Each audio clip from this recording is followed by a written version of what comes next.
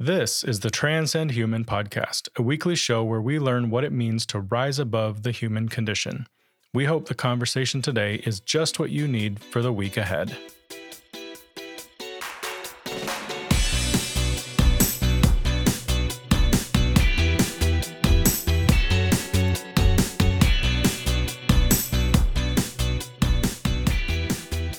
All right, everybody, welcome back to the Transcend Human podcast. August 29th, 2022, another beautiful sunny Monday morning here in Southern California.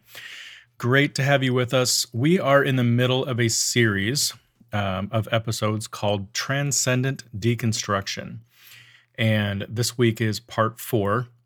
So if you are brand new to the podcast, you might want to go back a few episodes and start in there.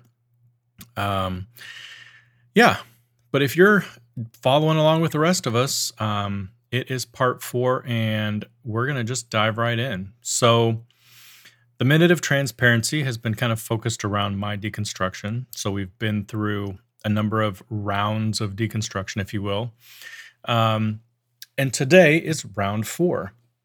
So just to get you caught up to speed, round 1, if you remember, was me deconstructing some of the basic things my parents taught me about life, right? Just dumb family stuff, old wives' tales, traditions that families hold. And I think this is something that we all do, right? When we become teenagers, young adults, we look back on some of the things that our parents taught us and we're like, most of it's true, but some of it you're like, I really don't know where they even got that from, right? And then I also talked about how I deconstructed some of my more traditional religious beliefs growing up Seventh-day Adventist, and I moved away from some of that traditional stuff to a little bit more progressive religious views, or what I have referred to as moving from me to we. Round 2 of my deconstruction journey, I talked about big church, deconstructing this whole concept of big church, seeing too far behind the curtains of the American megachurch movement, learning just how much of a business they really are, much less spiritual strategy and much more business strategy and brand strategy, right? But you have to admit, it's a tried and true formula. It's one that works, and it's one that has blown up all around the world. However, that doesn't mean it's a good thing, because there's a trail of trampled bodies behind some of these churches, right? Not just attendees, but volunteers, staff members, you name it, people who got caught up in this capitalistic juggernaut. Then in round 3, I talked about my own personal deconstruction journey and how it was current and ongoing, right? Trying to make sense of my religious beliefs day in and day out based on culture, my current involvement in religious activities, the political climate, all of that sort of thing. So today we dive into round 4 of my deconstruction journey. And I'm just going to describe it as highly analytical, right? It's not so much removing things, changing things like it was in the first 3 stages. This has really involved a lot more analysis and looking at data, trying to rebuild my worldview, make sense of this chaos that I'm living in. It's more remodeling, if anything, than deconstructing or reconstructing. It's determining the structure of my room, right? And then moving in the right pieces of furniture to make it livable. So what does that look like? Well, I'm not going through all of it here, because next week I'm going to spend an entire episode walking through this thing called the transcendent future, which is really where I'm going to try to boil it all down into how I went through it and what I landed on, if you will. So in part 5, I'm going to try to piece together a process for reconstructing our faith, for deconstructing the indoctrination, being enlightened in the following ways. So figuring out what needs to go, what needs to stay, and then if there's any new elements that need to be added in to make sense of it all. So that's really it at its core. That's round 4 for me. It's just this phase of highly analytical behavior, analyzing everything about my past, my present, my future, the culture, society, trying to make sense of it all. And then in round 5, My plan is to, as clearly as possible, lay out the entire process from beginning to end, from how the deconstruction started to what pieces I've put back together. But today's topic, Transcendent Deconstruction Part 4, the stages of deconstruction. So today we're going to walk through three things. First, understand the cost. Second, playing Jenga with your beliefs. And last but not least, how far is too far? Number one, understand the cost. So one thing that I think we touched on earlier in the series is this fact that deconstruction isn't for the faint of heart. Simply put, deconstructing isn't simple. In fact, it can be very difficult and painful. It can be lonely. It can leave you with more questions than you have answers. In my naivete, I probably assumed that people in the deconstruction process were happy, right? Back before this ever happened to me, I probably just assumed that people going through this process were happy because they were throwing out the moral code that brings with it restrictions and repression. Once those things are removed, you're free, right? Free to explore, learn new things, do what you want to do what feels good, be exactly who you think you should be. And there's nobody there to give you boundaries. What I'm trying to say is this. People who deconstruct are doing so because they want the freedom to sin as they see fit and without condemnation. Now, I can't believe I just said that because this is often the way that deconstruction is viewed by people who you're leaving behind, people still in the church or the church in general, right? The people who don't have the questions or the doubts, or maybe they do, but they just don't believe that they can think through them. And I can guarantee that this was me at some point in my life, self-righteous, looking down on people who didn't have it all figured out, assuming that the people leaving the church just couldn't hack it. They had a few screws loose. Maybe they weren't fully bought in. They just wanted to get back to the world that they had left behind. Ever think that way? Ever feel those feelings about people who leave your church? Man, looking back, I feel terrible. The indoctrination was so front and center for me.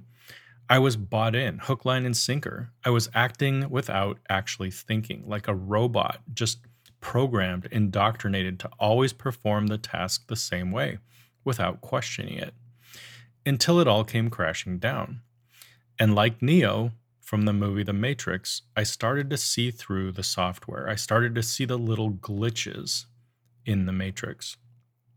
Things that were probably there all along, but I had easily dismissed them as random, right? When you don't want to believe something else is going on behind the scenes. And for me, that's when things started to get difficult. That's when the deconstruction process began, and it wasn't easy or fun. I had to learn that the hard way. But then I started hearing similar stories similar to mine. One of the podcasts that I listen to on a regular basis is called Bonafide. It's a podcast with Jonathan Storment. I think I've mentioned it before on the podcast, but Jonathan's a pastor, and he interviews people that he refers to as the religious nuns. And nuns are a growing group of people who grew up in the church world, but now identify as either agnostic, atheist, or as having no religious affiliation at all, hence the word nun. Now, most of the people that he interviews are old friends of his, right? People he went to school with, people that he used to go to church with. So these aren't like confrontational episodes where they're debating, Christianity versus atheism or anything like that, right? These are just good old-fashioned conversations between two people. One is a pastor, and one has decided to deconstruct and move away from their religion. Many of these self-report as atheist or agnostic, but there are a few that report that they're on the journey of reconstruction, slowly finding the faith that existed within their religious indoctrination. And after listening to the entire first season, I started to hear a common thread, one that even Jonathan latches onto throughout the season, one that reinforces what I said about the deconstruction process being a difficult thing. Almost all of the people that Jonathan interviews say this in one way, shape, or form. I wasn't looking for this. I didn't go searching for this. I didn't see this coming. This isn't something that I wanted to happen. I also listened to a podcast called The Deconstruction Zone, hosted by another pastor, Danny Liebarger, and one of his parishioners, Emily, who reports being in the process of deconstruction. And she echoes this sense of angst that she's going through, growing up in the church and even pursuing college degrees in biblical studies, but with questions and doubts that led her down the path of deconstruction. But again, she doesn't talk about this process as being fun or exciting at all. In fact, she's very clear about the pain that's involved and the loss of community that went along with it. At the end of the day, it wasn't something that she could ignore or turn her back on, right? It was growth in a new direction, and she felt like she had to do it. She had to see where it was taking her and what was being asked of her. Pretty crazy, right? Now, some of you might be saying, oh, of course they feel this way because they're walking away from God. And that's one of the most dangerous things you can do, right? But that wasn't really my impression at all, listening to these stories. None of them went from being a hardcore Christian one day to a lifelong atheist the next. If you did that, yeah, there probably would be a lot of second guessing and doubts about your choice. But what these people described was something of a long drawn out process. It was this process that they didn't see coming. It was the questions and the doubts that they didn't even ask for. They just showed up one day and they never left. This is why they referred to it as frustrating, why they wished that they could wake up one day and just make it all go away, as if it was a bad dream. Because on some level, deconstruction is disequilibrium, similar to standing on solid ground and then experiencing an earthquake. Now, this is a perfect illustration for those of us living in California or somewhere along the Pacific Ring of Fire. An earthquake has a very strange effect on you. Your brain associates the ground that you're standing on as solid, and all movement is typically happening in relation to the ground. For example, if you jump, you're jumping away from the ground. And when you land, you're landing on something solid, so your knees have to shock absorb to soften the blow. A car moves over the solid ground, a plane flies away from the solid surface of the ground. But when the ground is the thing moving, you experience disequilibrium, or a lack of equilibrium, or a lack of balance. During an earthquake, if you're standing up, the first thing you do is look for something to grab onto. Or if there's nothing to grab onto, your immediate thought is, I should sit down, right? To be closer to the ground and less likely to be knocked over. And the same is true when you deconstruct. The things you are indoctrinated to believe make up the solid ground that you are standing on. But when you start to be enlightened, that solid ground starts to shake a bit, causing you to lose your balance. So this is what I meant when I called this section, Understand the Cost. Not that you should count the cost and then have that influence your decision to deconstruct, but to know proactively that there will be a cost. Understand that that comes baked into the process. Number 2, playing Jenga with your worldview. So this is really where the rubber meets the road, so to speak, right? This series is called Transcendent Deconstruction. So we should probably talk about this process called deconstruction, the stages that you might go through when you're deconstructing. In the Minute of Transparency, I walked through the stages of my journey, round 1 through round 4. But I got to thinking, I wonder if there are some common stages or a common process that people describe when they go through this deconstruction thing. So I did some research and I found 3 articles. Deconstruction's 3 Phases by Scott McKnight, The 5 Stages of Deconstruction by NakedPastor.com, and The 6 Stages of Deconstruction by Mike Insick. Now I'm just going to go through each of these separately. But I think by talking through these 3 different ideas, it'll give you a good idea of what it takes to make it through the process. And it may sound very familiar to you, or it may be like, no, that's really not me. But at any rate, these are some of the commonalities that people see with people going through the deconstruction process. So let's start with the 3 Phases by Scott McKnight. The first he calls liminality. And he says it this way: My studies of conversion theory and apostasy concluded that those who occupy this liminal space walk away from the faith, or they linger in liminality, or they move into reconstructing their faith on a different basis with a different kind of church. Many in this phase are ambiguous, anxious, wounded, and wondering. So that's kind of the stage one that Scott describes, is this kind of it's that disequilibrium that we talked about. And there's a lot of feelings of ambiguity and anxiousness and wondering that goes on.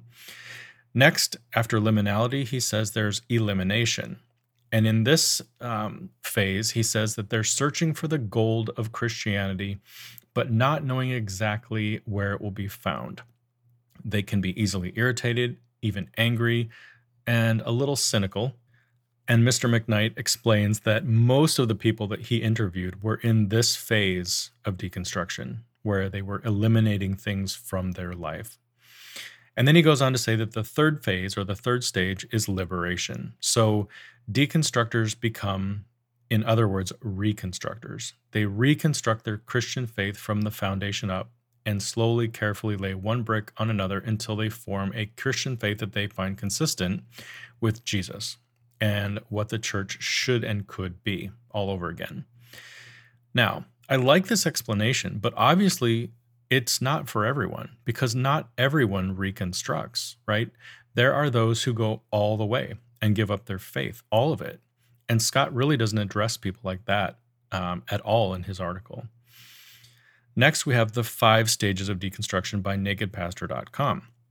Now, we're not going to spend a lot of time here because this author simply steals the Kubler-Ross stages of grief, which include denial, anger, bargaining, depression, and acceptance.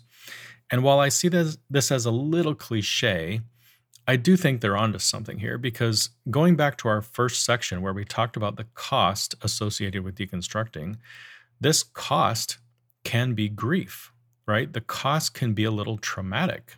In fact, I think it can be extremely traumatic for certain people. Think about the ex-Mormon mother with 6 kids who leaves her husband and the church. Her entire world gets flipped upside down. And in the back of her head, all she can hear are the prophet's words telling her that she's damned to hell because she left her church. You can't tell me that she isn't primed for the stages of grief. Now, like I said, we're not going to spend a lot of time here. If you're interested in more information on the stages of grief, I'm sure you can Google that and find tons of information on that, because it's a very traditional view of working through the grief process. But let's jump to Mike Insek's article, where he talks about the 6 stages of deconstruction. And I really resonate with this guy's list, probably because I can see myself in many of the stages that he describes. So let's go. Stage number 1, disillusionment. So this is the disequilibrium I was talking about earlier, right? You weren't expecting it to happen, then it does. You're caught off guard, you're caught off balance. And the writer explains that it's very common to feel fear, anger, and confusion as things begin. Stage number 2, the separation stage. So this is where you get to the place where you realize that you need to separate yourself from certain people, certain places, and certain things. The writer explains that it's very common in this stage to feel grief, fear, and some level of relief when you're separating from those things. Stage 3, grieving stage. So you reach the place where you literally start kicking yourself for being duped, right? How did I allow myself to be involved in this for so many years? And I have nothing to show for it. According to the writer, people often go through the traditional stages of grief, the ones we just talked about, in this stage. Stage number 4, the resting stage. So the resting stage envelops the feelings of tiredness with the knowledge of a job well done so far. It's often at this time when a person admits how weary they are of the process, that deconstruction is brutally hard work, and it often means the loss of the structure that you kind of relied on for a sense of peace. Stage 5, the justice stage. So in the justice stage, a person emerges from the resting to realize that there are way too many people who haven't even begun to question the status quo that you've been awoken to. Questions like, why am I the only one? Why can't anyone else see this craziness?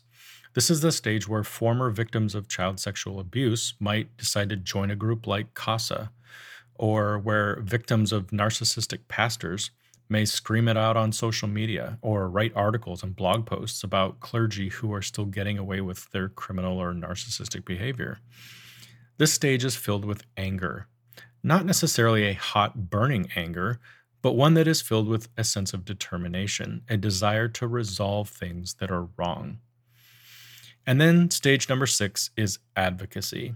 So, according to the author, advocates go way past the anger of the justice stage. And he says that maybe 1 in 100 people ever get to this stage to become an advocate. Because if you choose this path, it means literally devoting your life to that cause and never letting go of it, even if you get tired or grow weary of talking about it. Very few people make it to this stage or even choose it. But none of us would have ever grown disillusioned in the first place if it wasn't for some of these advocates and them raising the flag for others to see. So let's walk back through those one more time. The 6 Stages of Deconstruction by Mike Insik: disillusionment, separation, grieving, resting, justice, and advocacy. Now, if you read this entire article, you would quickly realize that the author is focused on trauma, right? He mentions things like being treated poorly by church officials, being shamed by a purity culture, not being accepted by the church due to your sexual orientation, sexual abuse at the hand of the church, emotional abuse by narcissistic pastors. Notice a theme? In each of these cases, the person went through something painful or traumatic. And this was the catalyst that started the deconstruction process for them. Now, when I read through the entire article, I wanted to agree, but then disagree, right? On the one hand, I wanted to be like, well, yeah, of course. Anyone who's traumatized at the hand of the church is probably going to be forced into the deconstruction process, at least on some level. But then I wanted to also jump over quickly and say, but no, it doesn't have to be that way. I mean, deconstruction could literally start in your living room inside of your head. You could just be sitting there asking yourself questions. Why was I raised this way? Why do I believe what I believe? And you could literally start down the deconstruction process as a cognitive exercise. But the funny thing is, the more I thought about it, the more I realized I actually fall into the first category as well. At the end of the day, I saw way too much when I worked for the church. My wife and I got to see behind the curtain. We watched narcissistic leaders tear down staff members in front of their peers. We watched leadership focus solely on business strategy and branding versus the spiritual care of their people. And we were both let go in ways that made you really question the intentions and the sincerity of the leadership at the church.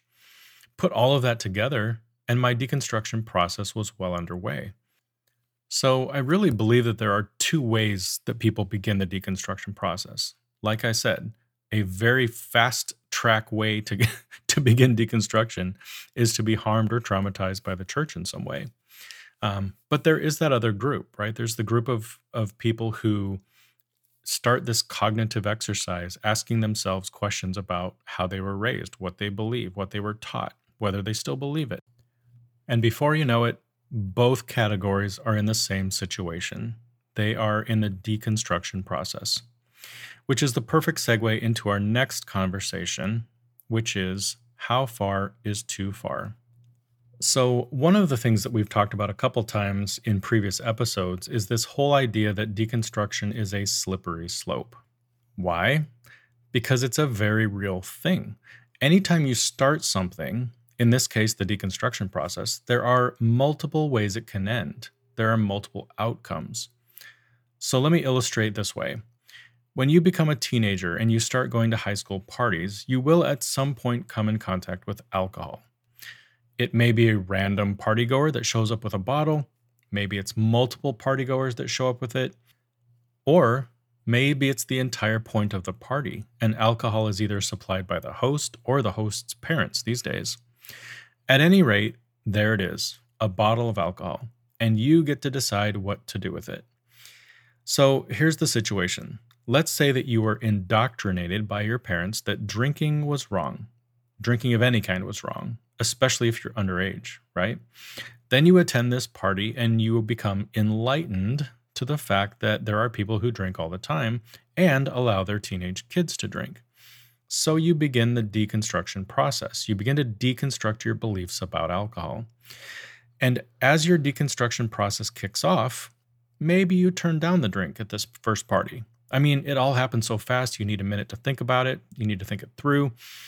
But then at the next party, you decide to give it a go. And by the end of your senior year, you're drinking at every party you go to. And the pattern continues throughout college.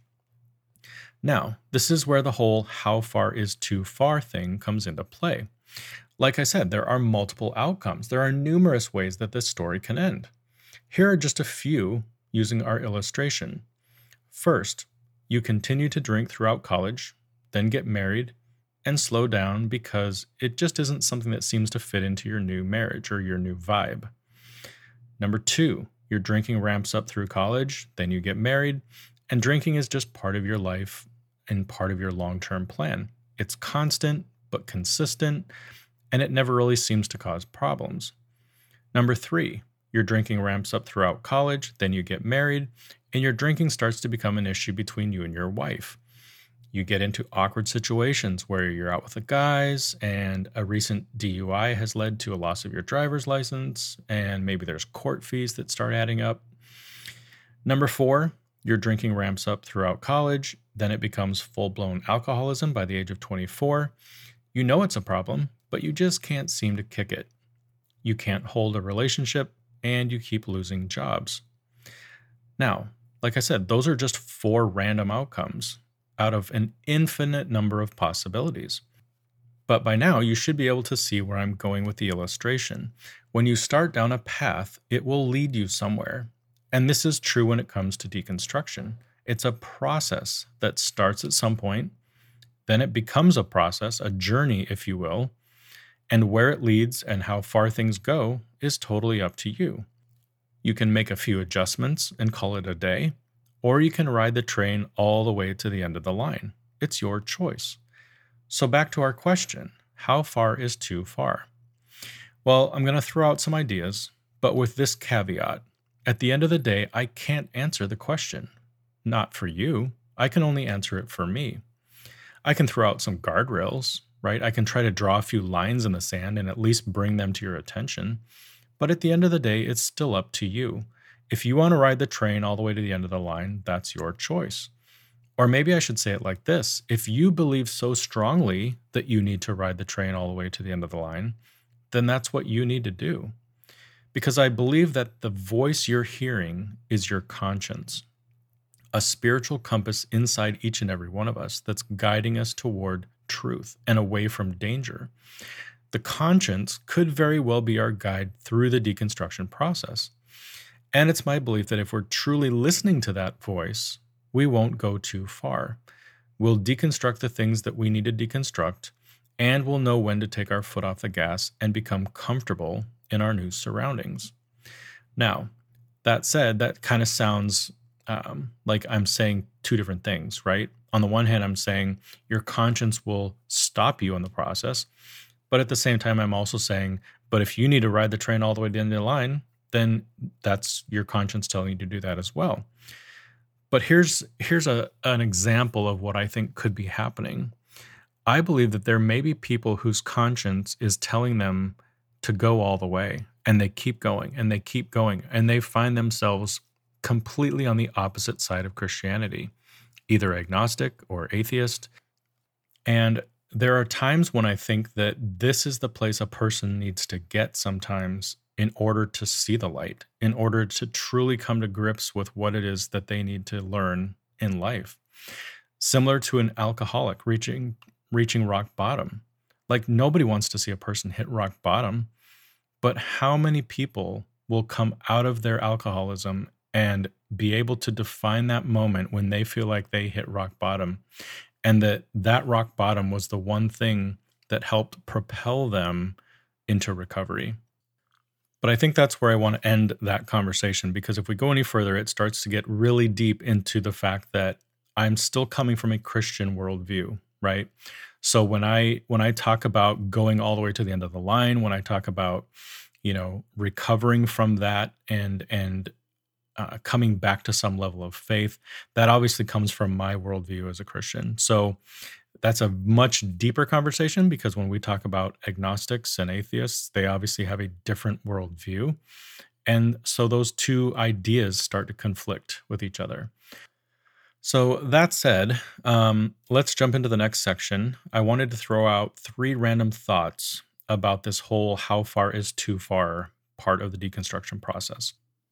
And again, this is coming from my Christian worldview. So it's going to be biased toward that worldview, right? That there is one God who created all of humanity, and that God gives us the freedom of choice to either choose him, to choose eternal life, to choose to live forever, or to choose against him. And it's up to us. It's our free will what we want to do with our lives.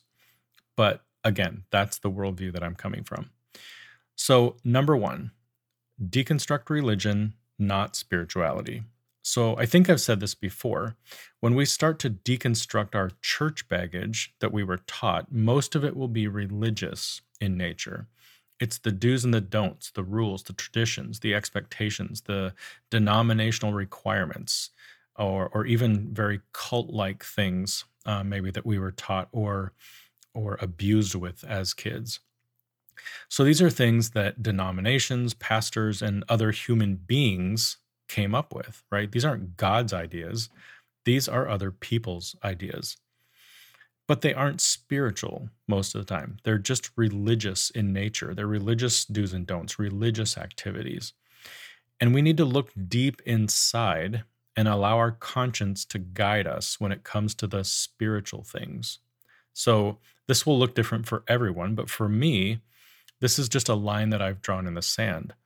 I am okay with deconstructing as much of the religious stuff as necessary, but not at the expense of the spiritual or the faith side of me, because I still believe that there's a God, and I still believe in Jesus and the work that he did on earth. That's the spiritual piece. That's the faith piece that I just can't let go of. Now, this makes it very awkward sometimes when I'm talking to other people. It's awkward internally for me as I have conversations with myself. But they're conversations that I need to have. And then there's the daily onslaught of conflicting data, stories, misinformation, right? Things that we're inundated with through TV, radio, podcasts, news, and of course, social media. So taking all of that stuff in, my recommendation or the line that I've drawn for myself anyways is that I'm going to deconstruct religion that's in my life, but not my faith, not my spiritual side. Number two, fish with a large net. So one of the things that we tend to do when we start to deconstruct is we gravitate toward people like us, right? And this can be good because on the one hand, it helps us see that we're not the only ones out there who feel like this, that feel like there's something wrong with the indoctrination that we experienced as kids. However, there's this thing called confirmation bias, where you basically start to search for, interpret, favor, and recall information in a way that confirms or supports your new beliefs. And this can be very dangerous because pretty soon you've surrounded yourself with so much information from the opposite side of the equation that you start to believe that that has to be right because it's what everyone else believes. And in so doing, you've literally come full circle. After all, isn't this how you were indoctrinated in the first place? Your parents and your friends and your pastor and your youth pastor, they all told you the same thing. So it's what everyone must believe, right? This is actually one of the most dangerous things about social media. On TikTok, for example, your feed or your For You page is literally an algorithm, right? It quickly changes to match the things that you watch the most, the things you like, the people you follow. And before you know it, the entire world looks like it believes exactly the way you do. If you're way on the left, you'll see people bashing Trump all day long on TikTok. If you're a Christian nationalist, you'll see people bashing Biden and calling for an overhaul of the government. But that's not seeing clearly. That's fishing with one fishing pole in a pond that's stocked by the Department of Natural Resources. The hook goes into the water, and what do you know? Another trout, just like the last one you caught. So, what we need to do is take a different approach when we fish. We need to go out into the large, vast ocean and throw out a massive net that will catch all sorts of things. You haul in the catch, you look things over, you determine what stays and what needs to go back in the ocean, and this allows you to fight against that confirmation bias. Number 3, keep a level head and an open mind. So these are probably two of the hardest things to do, right? My guess is that many people who choose to deconstruct are disillusioned, experiencing that disequilibrium we talked about, and they're probably very irritable and angry on some level. So out of instinct, what do? We run, right? We flee. We get as far away from the pain and the problem as we can. And if our safety is involved, then that's great. We need to get out of that situation. But for others, maybe there isn't a safety issue, right? It's just anger or frustration with the system. And when this is the case, the more level-headed and open-minded we can be, the better. It will help to keep us from throwing the baby out with the bathwater. In my situation, I saw this firsthand because I was the one doing it. I was mad at the church. I was mad at the leadership within the church. So I left, and I still haven't really returned to church. Sure, I go every now and then to a different church, but it's still hard for me. I want so badly to connect with the church and with people on a meaningful level. I want to go and get things from the weekend messages. But at the same time, it's so easy for me to jump back into my feelings. I get judgmental. I get angry. I start to see the hypocrisy, the lies, the manipulation in places that maybe they don't even exist. I see how the formula is still being followed and how it takes me right back to those days when I was part of the problem, when I was an agent of the church, so to speak, blindly following the leadership, assuming that they all had good intentions. So it's a fight that I have to fight, but it's a worthwhile one. I just have to remember to keep a level head and keep an open mind as I'm trying to determine what's the next right thing for me. So let's land the plane. Hopefully this week was helpful. We got to dive into the actual process of deconstruction and see what it looks like from the inside. Next week, we finish things up with part 5, the transcendent future. And really my question is, what does it look like after deconstruction, right? What does life look like after we go through this process? How can we still live lives with purpose and meaning, even after giving up some of the things that provided that for so long in the past? Until then, here's a couple questions that you can ask yourself this week if you're in the deconstruction process. First, have you ever thought about the cost of deconstruction? What have you experienced? What are you concerned about in the future? Number 2, did you resonate with the stages of deconstruction that we walked through? And if so, where do you see yourself? Where are you at in the process? And what stage are you in and how is it going? Number 3, have you ever thought about the end game? How far is too far for you? Do you have a line that you won't cross? Or are you just taking things one day at a time? Again, thank you so much for being here. If you are not in the middle of deconstructing, I'm just glad you're here. I love that you're here listening in and being part of this conversation. And I am so glad you are where you're at. If you are deconstructing, and you're just looking for others going through the same thing, I'm glad you're here as well. And if you're a deconstructing person and the cost seems too great, like you're barely holding on, then I'm so glad you chose to be here today as well. But don't hang out in the shadows. Don't just sit there in silence. Reach out, connect with somebody. Talk through the difficulties that you're facing because there are other people facing the same things that you're facing. We would love to hear your story. If you feel comfortable sharing it, you can reach out to us here at the program, info@transcendhuman.com, and let us know how things are going for you. Until next time, everyone, have a great week. And as always, keep transcending human.